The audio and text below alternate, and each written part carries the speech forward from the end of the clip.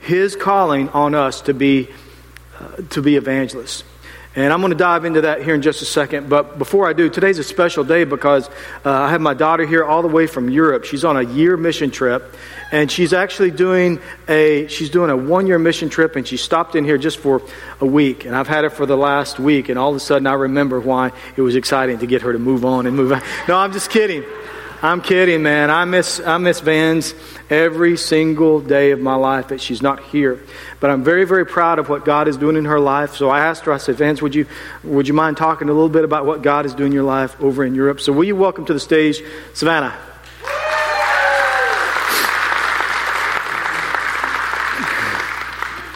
I heard somebody actually booing you out there, Vans. Not a fan. Hello. Hey, is your mic on there? Yeah. Okay. So what I wanted to ask you, first of all, Savannah, we'll have a few questions. But first of all, I want to know, why in the world did you graduated college last year. What was your major in? Journalism. Okay. So why would anybody, and I remember you had a few job offers, and I wanted you to get a job. Yes. Maybe pay me back a little bit for some of the money I've thrown your way. Why would anybody take a year, you called it your gap year, take a year off, go to Europe, do mission work? Why did you do that, Vance? Yeah, so I've always known from when I was a little girl that I would be in a different country, like doing mission work, but I didn't know where that would be and what it looked like. I've pretty much been all over the world doing mission work, but about 2 years ago, I went to England actually for leisure. I wasn't there for that, and I remember while I was there, God just kind of speaking to me, and I just remember saying, God, if this is where you want me to be, open some doors and I'll go. So I was given the opportunity through this organization called GEM, and I took it and I went, and that's where I'm at. Okay, so when people think about evangelism, a lot of times, hey, do mission work. A lot of times people think, okay, we're going to go over to, a third world country, and we're going to, set up a revival tent. And we're going to preach to people, and people from the villages are going to come in. And I know that there's evangelism like that, but I want you to briefly talk about, because when I see pictures, and we do a lot of FaceTiming, when I see that, talk a little bit about the difference in what you do and what we've done, say, in El Salvador. El Salvador was third world. So talk a little bit about what you do in, where is it? England. Well, that's not what you call it. It's about 4 hours north of London in a town called Stockton. So Stockton is extremely rough. It's basically a third world town in a first world country. So we do a lot of things. If you want, you can follow my blog. Shameless plug. You can follow my blog to find out everything that I'm doing. But one thing that I specifically wanted to share with you guys this morning was the kids clubs that we're doing. So we run about 2 to 3 kids clubs a day, ages 5 to 9, 10 to 12, and 13 to 18. And we run these kids clubs. Basically, we hang out with them after school. We play games with them. We just talk to them. And then at the end, we'll have a 10-minute God slot where we talk about our faith. And did you say that phrase? God, like a God slot where we talk about our faith. And we just give them the option, we're going to talk about our faith right now, guys. You can either hang around or you can leave, but we don't make them stay for that. Usually they stay for that, though. So. Okay. So what is a day, what is, you've talked to me over, and you've introduced some ideas. You can't take pictures of the kids, so, but tell me a little bit about some of the kids and your interaction with them. Yeah, so the kids in our area, like I said, it's a very low-income area. The housing estate that we run one of the kids' clubs in is called Grove Hill, and it's where I focus a lot of my time. The area is so bad and so dangerous that they almost didn't send us there. Usually, the kids that we work with are hungry and angry kids, and literal hunger. Their parents are either drug dealers or prostitutes or not around. So yeah, the parents are not something to look up to. A lot of times, kids will, for example, one of the kids, he's 4 years old. How old is Emerson? Emerson's 6. Okay, awesome. Hi, Emerson. Hi. Okay. Frankie is 4 years old. He can barely formulate sentences. All right. Frankie walks himself half a mile to our kids' club, mainly because we serve toast. And that's all we serve. Bread with butter. We don't even have jelly.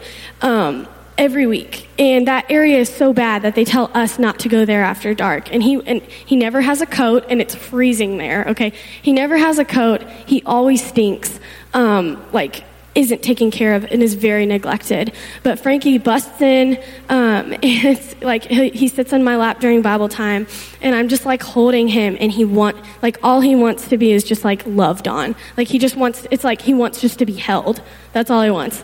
And but he'll come in. And I work in the kitchen, and there's like this window that opens up to the church hall. And Frankie's so little, like he comes up to the door, and you can only see his eyes because he's looking over like this. And he waits the entire time for me to cook something. It's toast, okay? But I make a lot of toast, all right? And so he's just waiting for that. And the whole time he's like, "Is it ready yet? Is it ready yet, Vanna?" And I'm like, "No, Frankie, not yet. Play." And he just doesn't want to leave. Okay, so when we take that snack out there, guys, it's like, you better get ready because the kids are like swarming the table, and then we can never put the toast on the table because it starts getting violent, okay? Kids start like hitting each other, stealing food, and we have to there's only 4 of us, like 4 Americans, and we're having to like scream. We're like, "Guys, more toast is coming out. Sit down. Stop hitting." We're like, "Everybody calm down," and they're eating it before we can get it out of the kitchen. And so, it's a lot of that. And then Frankie's got whatever we have there at the time. Sometimes people will donate us food. And whatever we have there at the time, like Frankie's constantly 2 handfuls. I don't care if it's like, it could be like quinoa in like old pasta, or like tuna, and he's got 2 handfuls. And he's over here and it's like dripping down his hands, and he's like trying to play the games and continue eating. And he has an insatiable appetite. And so it's like that. And Frankie represents like every kid. They're all hungry. They're all being abused at home, like all of them. We get stories every week, and they're not even shareable. Like, I can't even share them with you guys. And so, it's constant. His older brother's name is Kieran. Kieran's 8 and sometimes accompanies Frankie. Kieran has some major anger issues.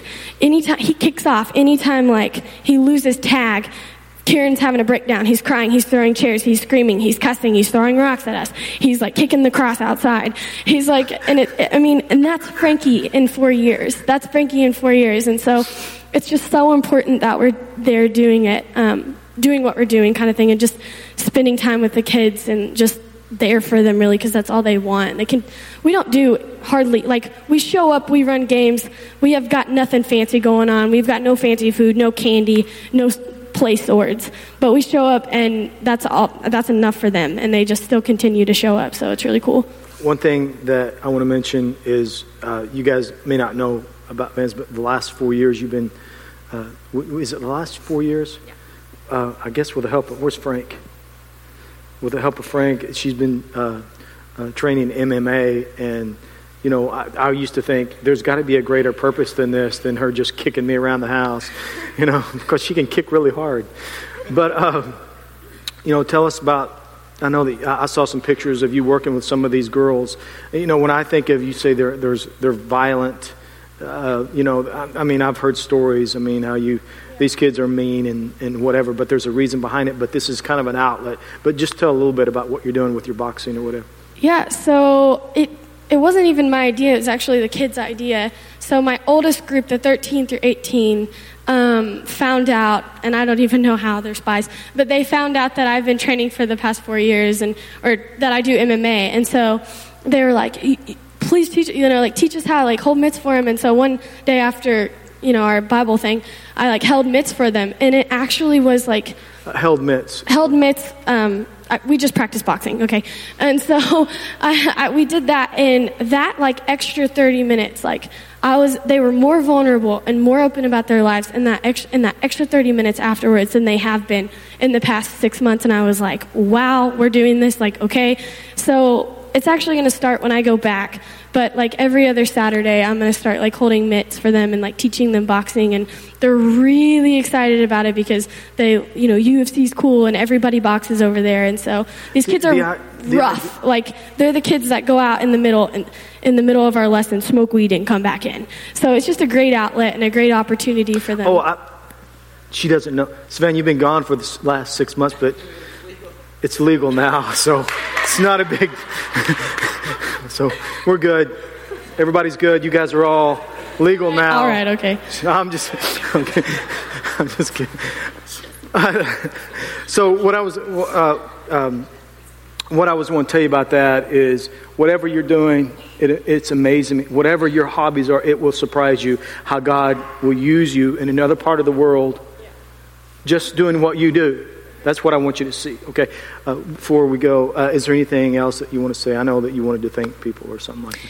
Yeah, just lastly, if you are supporting me financially, or if you're considering supporting me financially, I want to actually thank you so much, because anything that we do in the kids clubs, okay, so I show up, we play games, and we run a Bible study, okay, but anything extra on that, so if we want to give them a meal, if we want to give them a Bible, which they ask for, if we want to like take them out to go bowling or something like that, that comes out of my pocket. And so I want to thank you. Very funny. And so I want to actually like support me or okay, I'm teasing. Serious moment. Go ahead. Yeah. So I want to actually thank you guys, because like it's like you're there with me. It really is. And when I buy things for these kids, like it's like you're there with me, and I just appreciate it. And I want to thank you from Frankie. I want to say it for Frankie and say it for the kids that I can't get on camera. Thank you. I really appreciate it. So. All right, Vance, love you. Thank you. Thank you for sharing your story.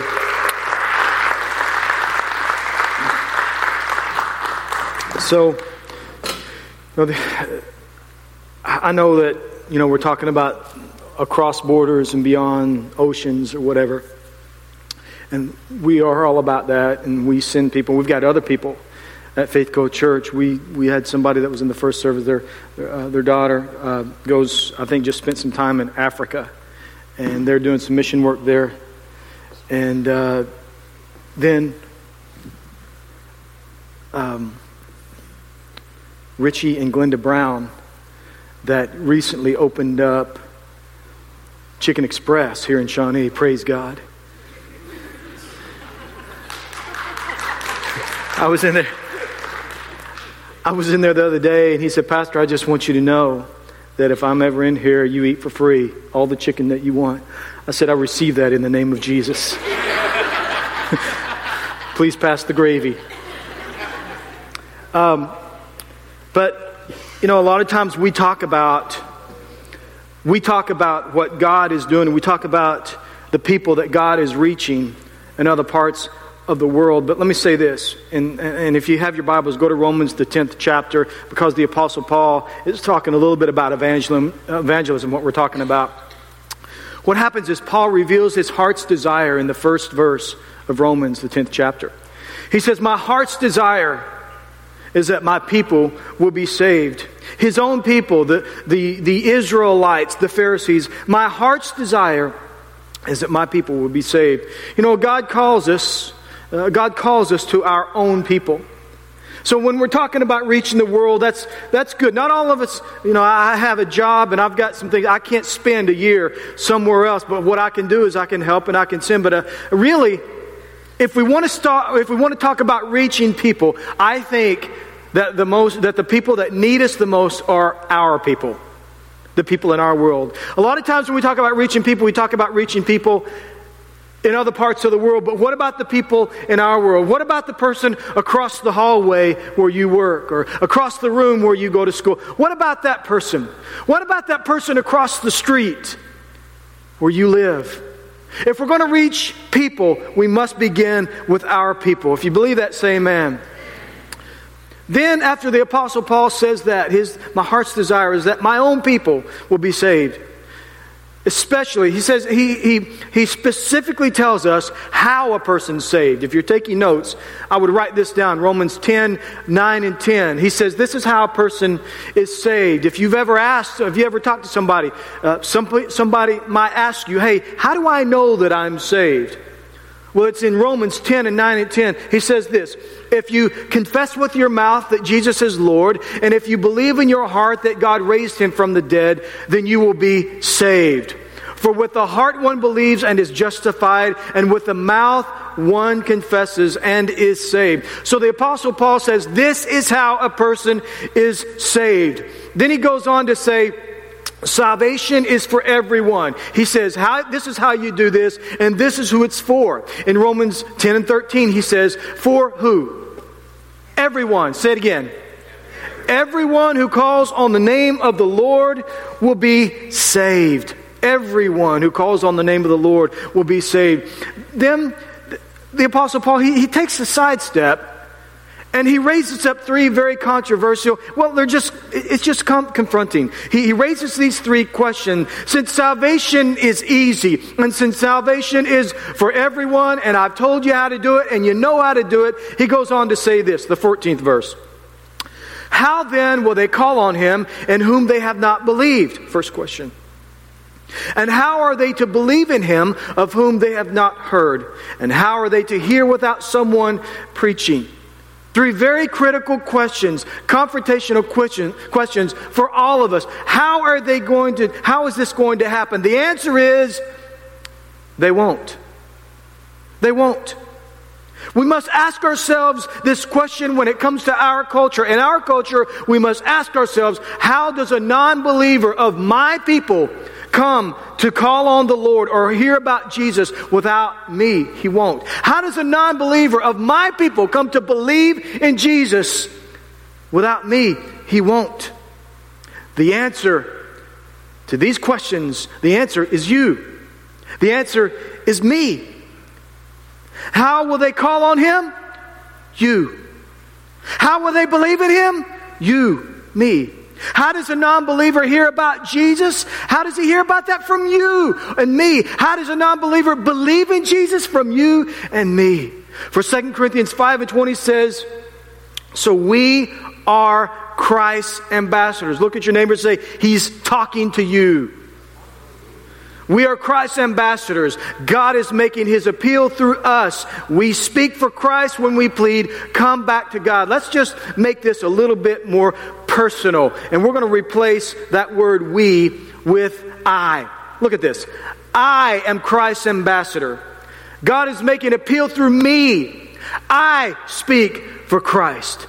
That's how personal this must be. And if this is true, if we are the answer to the message of salvation, Jesus is the answer for salvation, but we are the answer for people receiving that message. We are the people that are responsible for sharing that message. If that be the case, then shouldn't we hold ourselves responsible for the people in our world that don't know Christ? Let me ask you this. If Jesus has given me the answer of salvation, and he's asked me and he's commissioned me through the word, it's very clear, very evident in Scripture that I am responsible for the message of salvation. If that be the case, then shouldn't I hold myself accountable and responsible for the people in my world that don't know Jesus? I believe that I should. Let's reach the world. I can't do a lot about people in Africa, or I can't do a lot about people that I haven't visited, in countries that I haven't visited. We're not talking about that. We're talking about the people that we rub shoulders with every single day. That God has called us. Hey, if you want to reach the world, start in your world. Amen? So if that be the case, then we must hold ourselves responsible and each other accountable for people in our world who don't know Christ, our people. So how should we reach people through our evangelism gift or our evangelism calling? Number one is through our model or how we live the gospel. We reach people first of all through evangelism, through how we live the gospel. Listen to me, the most powerful form of evangelism, the most powerful form of evangelism is a life that matches beliefs. The most powerful form of evangelism is a life lived that matches its beliefs. If you believe that, say yes. That is the most powerful thing that you can do. On the other side of that, the most detrimental message that we can send people is that we don't live what we teach and believe. I think that a lot of times we do more harm than good because we do that. There's a book that I read a few years ago called Unchristian, and it talks about the millennials in our culture. Those are between the ages of 22 and 37 years old, something like that. The people that are in college, and I get it confused with XYZ generation or whatever. But it's the people that are in college. They look at us between the ages of 22 and 37, actually. Kids that age. I've got kids that age. When they look at us and they look at our lives, here's how they view us. They actually view us. I'm talking about non-believing people of this age. They look at our lives and they see us as hypocritical. And let me just read it to you. This is a page from this book. It says this, and they did a lot of study and a lot of research, and this is actually a research company that wrote this book. It says this, in virtually every study we conducted, representing thousands of interviews,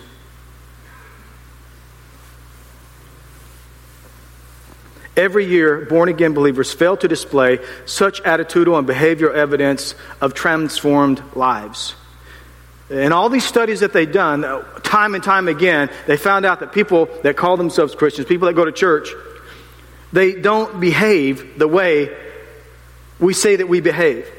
For instance, based on the study that was recently released, we found that most of the lifestyle activities of born-again Christians were statistically equivalent to those non-born Christians. We're not talking about sin, we're just talking about behaviors. What's the difference? If somebody were to look at your life, or look at somebody that wasn't, what's the difference? Here's what they found. When asked to identify their activities over the last 30 days, born-again believers were just as likely to bet or gamble, to visit a pornographic website, just as likely to take something that did not belong to them, to consult a medium or a psychic, to physically fight or abuse someone, to have consumed enough alcohol to be legally drunk, to have used illegal non-prescription drugs, or to have something or someone that, or to have said something to someone that was not true, to have gotten back at someone for something he or she did, or to have said mean things behind another person's back. Basically, there was no difference. And this is not about sin. This is simply about the way we behave, to see whether or not, why would somebody become a follower of Christ if there was no difference? He says this, one study we conducted examined Americans' engagement in some type of sexually inappropriate behavior, including looking at online pornography, viewing sexually explicit magazines or movies, or having an intimate sexual encounter outside of marriage. In all, we found that 30% of born-again believers admitted to at least one of these activities in the past 30 days, compared to 35% of other Americans. In statistical and practical terms, this means the two groups are essentially no different from each other. If these groups of people were in two separate rooms and you were asked to determine based on their lifestyles alone which room contained the Christians, you would be very hard-pressed to find much difference. So why do people look at Christians and think that they're hypocrites? I'll let you answer that. There's no difference in our behaviors. And let me say this, and let me just throw a disclosure in here. These studies were not done at Faith Co Church. Okay? These studies were done, so they don't know us. We're living what we're believing, okay? Let me just put that out there. All right, this is for other people. These are other Christians. All right? This is not us, okay? Seriously though, many times we don't live what we believe, and we live a hypocritical lifestyle, and it affects our evangelism gifting. Colossians 4 and 5 says, to live wisely among those who are not believers. And it goes on to say why and how. It says, let your conversation be gracious and attractive so that you will have the right response for everyone. Shouldn't our lifestyle be attractive to people that we're trying to reach? Shouldn't the people that I'm trying to reach with the gospel, when they look into my life, shouldn't it be somewhat attractive? Listen, if we live a life consistent to what we're believing, if we live a life consistent to what we are saying that we believe, it becomes attractive to people that are on the outside. So if you want to reach people for Christ, live what you believe. 1 Peter 2 and 11 says, be careful to live properly among your unbelieving neighbors. You don't have to be perfect. You don't have to lie about your sin. That's not what this is about. It's just that you need to be careful. If you fail, you admit it. You tell people that you're a work in progress, but this thing of living one way and believing another and faking it, hypocrite, that actually means affront. then even if it goes on, it just basically says that live carefully to live properly among your unbelieving friends. And even if they don't agree with you, and I'm paraphrasing, they will give honor to God. If you want to walk worthy of this calling of evangelism that you've been called to, model the life Christ intended for you to. Not a life of perfection, but do your best to live what you teach and what you believe. Amen? Lastly, if we're going to reach people and walk in this gift of evangelism, we have to consider not only our model, but also our message. How we say things, how we communicate the gospel. Jesus was talking to his disciples before he left, and he said this: "You will receive power when the Holy Spirit has come upon you, and you will be my witnesses in Jerusalem, in all Judea and Samaria, and to the ends of the earth." The Holy Spirit came to the earth to fill the believers in Jesus, in order to empower us, them and us, empower us to be witnesses of Jesus. So here's what he said: "Guys, I lived for 3 years with you. Now you're going to tell everybody what you've seen." When Jesus was walking the earth, he would tell them, "Don't tell anybody what you just saw." When he went up to the top of the mountain to be transformed, the transfiguration, when he came down with James and John and Peter, he said, "Don't tell anybody what you saw until after I have been raised from the dead." And then once he was raised from the dead, he said, "You're going to be my witnesses. You're going to tell everybody, and you're going to start this thing called the church, and you're going to tell everybody what you have seen." A personal witness. Now listen, when an extraordinary event takes place and people want to know about it, they look for a personal witness. An eyewitness, what you've seen, because that's how you get the truth. That's the best way to get the truth. We did not witness the resurrection of Christ, did we? So we can't be a personal witness of the resurrection of Christ. However, we have a personal witness of a changed life. We have a personal witness. We're talking about the message of evangelism. You have a personal witness of what God has done in your life, what Jesus has done, the hope and the faith of not only the next life, but also what he has done in your life right now. And let me ask you a question about this. Are you secure enough about your witness in Christ and your belief in Christ? Are you secure enough in this in order that people can't debate that out of you? Let me ask you this. If somebody were to sit down with you and say, "I want you to talk to me about your faith. Talk to me about your Christian faith." A lot of people will shy away from that because they're insecure about that. And with the rest of my time, I want to tell you that it's easier than what we think. A lot of times when there's a conversation about religion or, things about why the world was created or how the world was created and how the world is and dinosaurs and all these things and the flood, a lot of us as believers, we will shy away from that because we feel like, we're not scholars, or we'll get in a position where we'll be proved wrong. But I want to tell you something. It's easier than you think. 1 Peter 3:15, listen to what it says. It's talking about if someone asks about your hope as a believer. It says, "Always being prepared to make a defense to anyone who asks you for your reason for the hope that is in you. Yet do it with gentleness." Now, always be ready to give a defense. Now look at this. Let me find the word. Always being prepared to make a defense to anyone who asks you for a reason for the creation of the world? For the validity of the Bible? No. Is the world 7,000 years old? Is the world billions of years old? Always be ready for the reason for those things? No. It doesn't say that you need to be prepared to be able to give the historical documentation, validity of how the Bible was put together. Ain't nobody knows that completely. But a lot of times we think that we need to be schooled in that in order to give a personal witness. But that's not what this is about. There is a hope that is on the inside of you. And then it goes on, there's a hope that's on the inside of you that you can give a personal witness that nobody can debate away. We're making this too hard.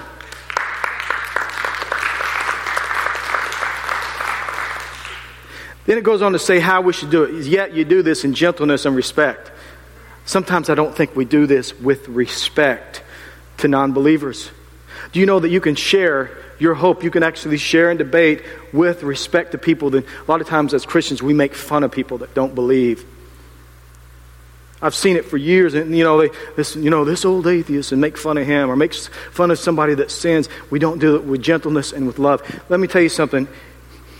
I must lead with love when it comes to reaching people for Christ. Why would I share a message of the gospel? Because I love somebody. We do it with gentleness and respect and love. I want to tell you something. How you say something matters to somebody. And how it comes across matters. Because if it comes across like I'm too good, I'm better than you, and you need some of what I got because you're going straight to hell, nobody's going to be won to Christ with that. Love matters. How you say something matters. Does anybody here carry a pocket knife? Raise your hand if you carry a pocket knife. I don't know how anybody gets away with not carrying a pocket knife, except in government buildings. I found that out. When Baylor was being sworn in, you can't take a pocket knife in a government military building. They ain't amused at all. That was a different thing. Okay, anyway. But anyway, I got this really cool knife at Walmart, and you actually, it's a Kershaw, and this sucker's only $10. And they quit selling for a while, and I guarantee you that they're going to stop selling this knife because of the assistant opening. See what I'm saying? That some people would see that as a weapon, but it's just really cool. It's very, very handy for me that, I get ready, do something. I'm pretty good at it. Can you tell? Okay. So another thing is why I carry a knife is because I love apples. I literally eat an apple a day. You know what I'm saying?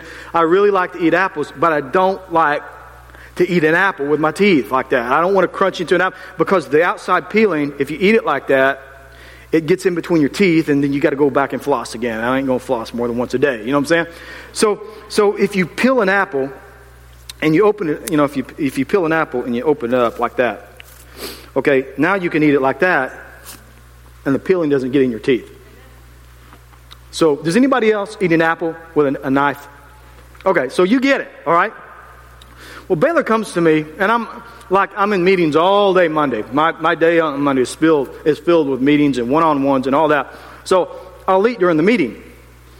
So Baylor comes to me a couple weeks ago and he said, Dad, you have to stop having meetings, while you're eating an apple, and you have to stop saying controversial things and open up your knife because it's coming across. And I'm like, what are you talking about? So he showed me, someone showed you.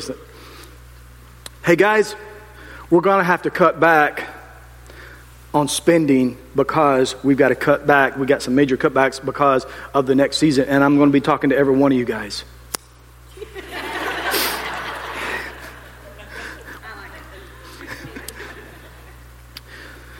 Bobby, I got to noticing that you had some people, not everybody for the host team showed up. I don't know what's going on, but you and I, we need to have a one-on-one.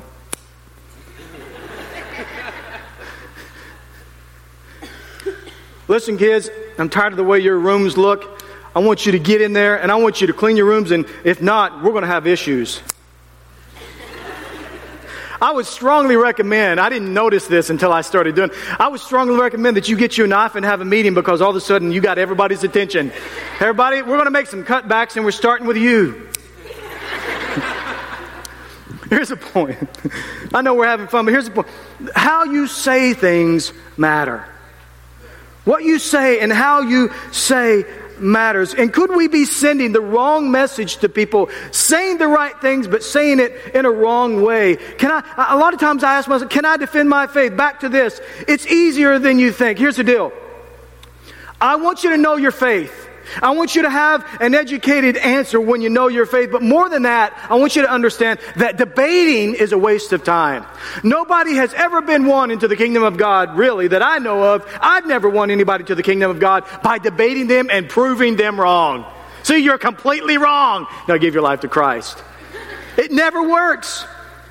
Your best defense, don't miss this, your best defense is your own personal story. That's what it is to be a witness for the Lord Jesus. Your personal story. Nobody has a greater effect on reaching your people than you with your personal story. Hey, listen, I don't know about all that stuff about creation. Listen, I'm giving you an answer. I don't know about all that there's things about the Bible I don't understand. Listen to me, but I don't have to understand everything in order to believe something. And here's why I believe it's not about that. It's not about because somebody proved me the Bible. Somebody proved and showed me the documentation how the Bible was put together. There was enough historical documentation or historical proof about the resurrection of Jesus. No, that didn't win me. What won me is when I gave my life to Christ. God put my family back together. You know what I'm saying? Nobody can argue that with you. I don't know about all that.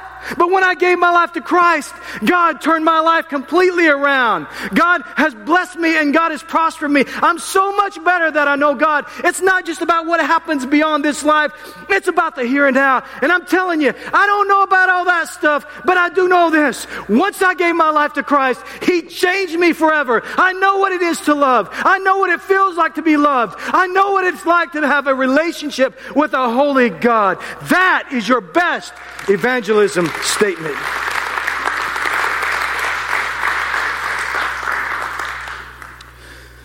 So it's not about all that stuff that you don't know. It's about what you do know that people can't argue with. If you want to reach people for Christ, model, live what you believe. And number two, the message, how you say something. And God has given every one of us something to say that is completely undebatable. Amen? Heavenly Father, thank you, Lord, for bringing us here, and thank you for speaking to us today. And I believe, Lord, that you are speaking to us right now. Thank you for the gift of evangelism that we have been called to. And Lord, sometimes I believe that we take for granted this calling that you placed in our lives. And I pray that you will speak to every person today that needs to be challenged or confronted in this. In the name of Jesus. As your heads are bowed, maybe God's speaking to you. I'm talking to you. You're a believer. You believe in Jesus. He's Lord and Savior of your life. But you have neglected this call of evangelism. It's not because you walked away from God or anything like that. But I pray that God will put people in your path every single day. The people that only you can reach. Here's the deal. There are people in your world, at your job, every single day. They don't know it, but they're counting on you. They're counting on you to share the gospel with them. They don't know it, but they're counting on you to share the gospel with them. And if you don't share the gospel with them, it might be that they never hear that message. They trust you. They're around you. They might work with you. They might go to school with you. And God has called you and given you an assignment and placed you in the lives of other people. And they are counting on you to share the gospel. They are counting on you to share your story with them. To be that example. To give that message. So Lord, I pray for every person that's here, every believer that's here, that might be slacking in this area. I know that that's me, Lord. This message is very convicting to me. There are people every day of my life that I see, that I ignore. But Lord, today that changes. Lord, I will be an example. And if you believe this, just pray it with me. Lord, I will be an example. I will fulfill the calling of evangelism in my life. And if somebody is ready and prepared to give their life, if you'll send them my way, and if there's any inkling or a hint that they're ready to hear it, I'll share my story. And I pray, Lord, that Faith Code Church is an evangelistic type of church, a church that walks in the gift of evangelism, Lord, that you can trust to send people that don't know you. In the name of Jesus, if you receive that, say amen. If you'll continue to bow your heads. Now, we've talked about us as a church, but what about you if you don't know Christ, if He's not Lord and Savior of your life for whatever reason? Maybe you have never surrendered your life to Christ, or maybe you've walked away from Him. The first step to reaching people is surrendering your own life. Maybe you've never committed your life to Christ, or maybe you've been half in or half out, and maybe God is speaking to you today. Maybe this message of reaching people is drawing you to give your life to Christ. If that be the case, I want to lead you in a prayer. I'm not going to ask you to stand. I'm not going to ask you to come down here. I'm not going to single you out. You're not going to get embarrassed in any way. I just want you to pray the same kind of prayer. But if I'm going to pray this prayer, I want to know that people are serious about this, and I want to know if I'm praying for people. So just between you, me, and God, if you can say, Travis, I don't know Jesus, but if you'll pray, I'm going to pray it right now with you, and I'm going to give my life to Christ. Real quickly, put your hand up and put it down so I know I'm praying for people. Can anybody say that? I see your hand right there. See your hand over here on the left. Both of them over there. You can put them down. See your hand over here on the right. You can put it down. Right there. Anybody else? Anybody else before we pray? I don't want to miss anybody. Okay, we're going to pray. And as we pray, if you lifted your hand, and if I didn't see it, that's okay. God saw your hand and your heart. If you didn't raise your hand and you want to be in on this prayer and give your life to Christ, just repeat this prayer after us. We'll all pray together. Mean it with all your heart. Let's pray. Dear Heavenly Father, I give you my life today. And Jesus, I accept you as Lord and Savior of my life. And I ask you to forgive me for all of my sins and wash me clean and whole. And take my life and use it for your cause. I give it to you today in the name of Jesus. Amen. Come on, guys, let's celebrate. Thank you, Lord. Thank you, Lord.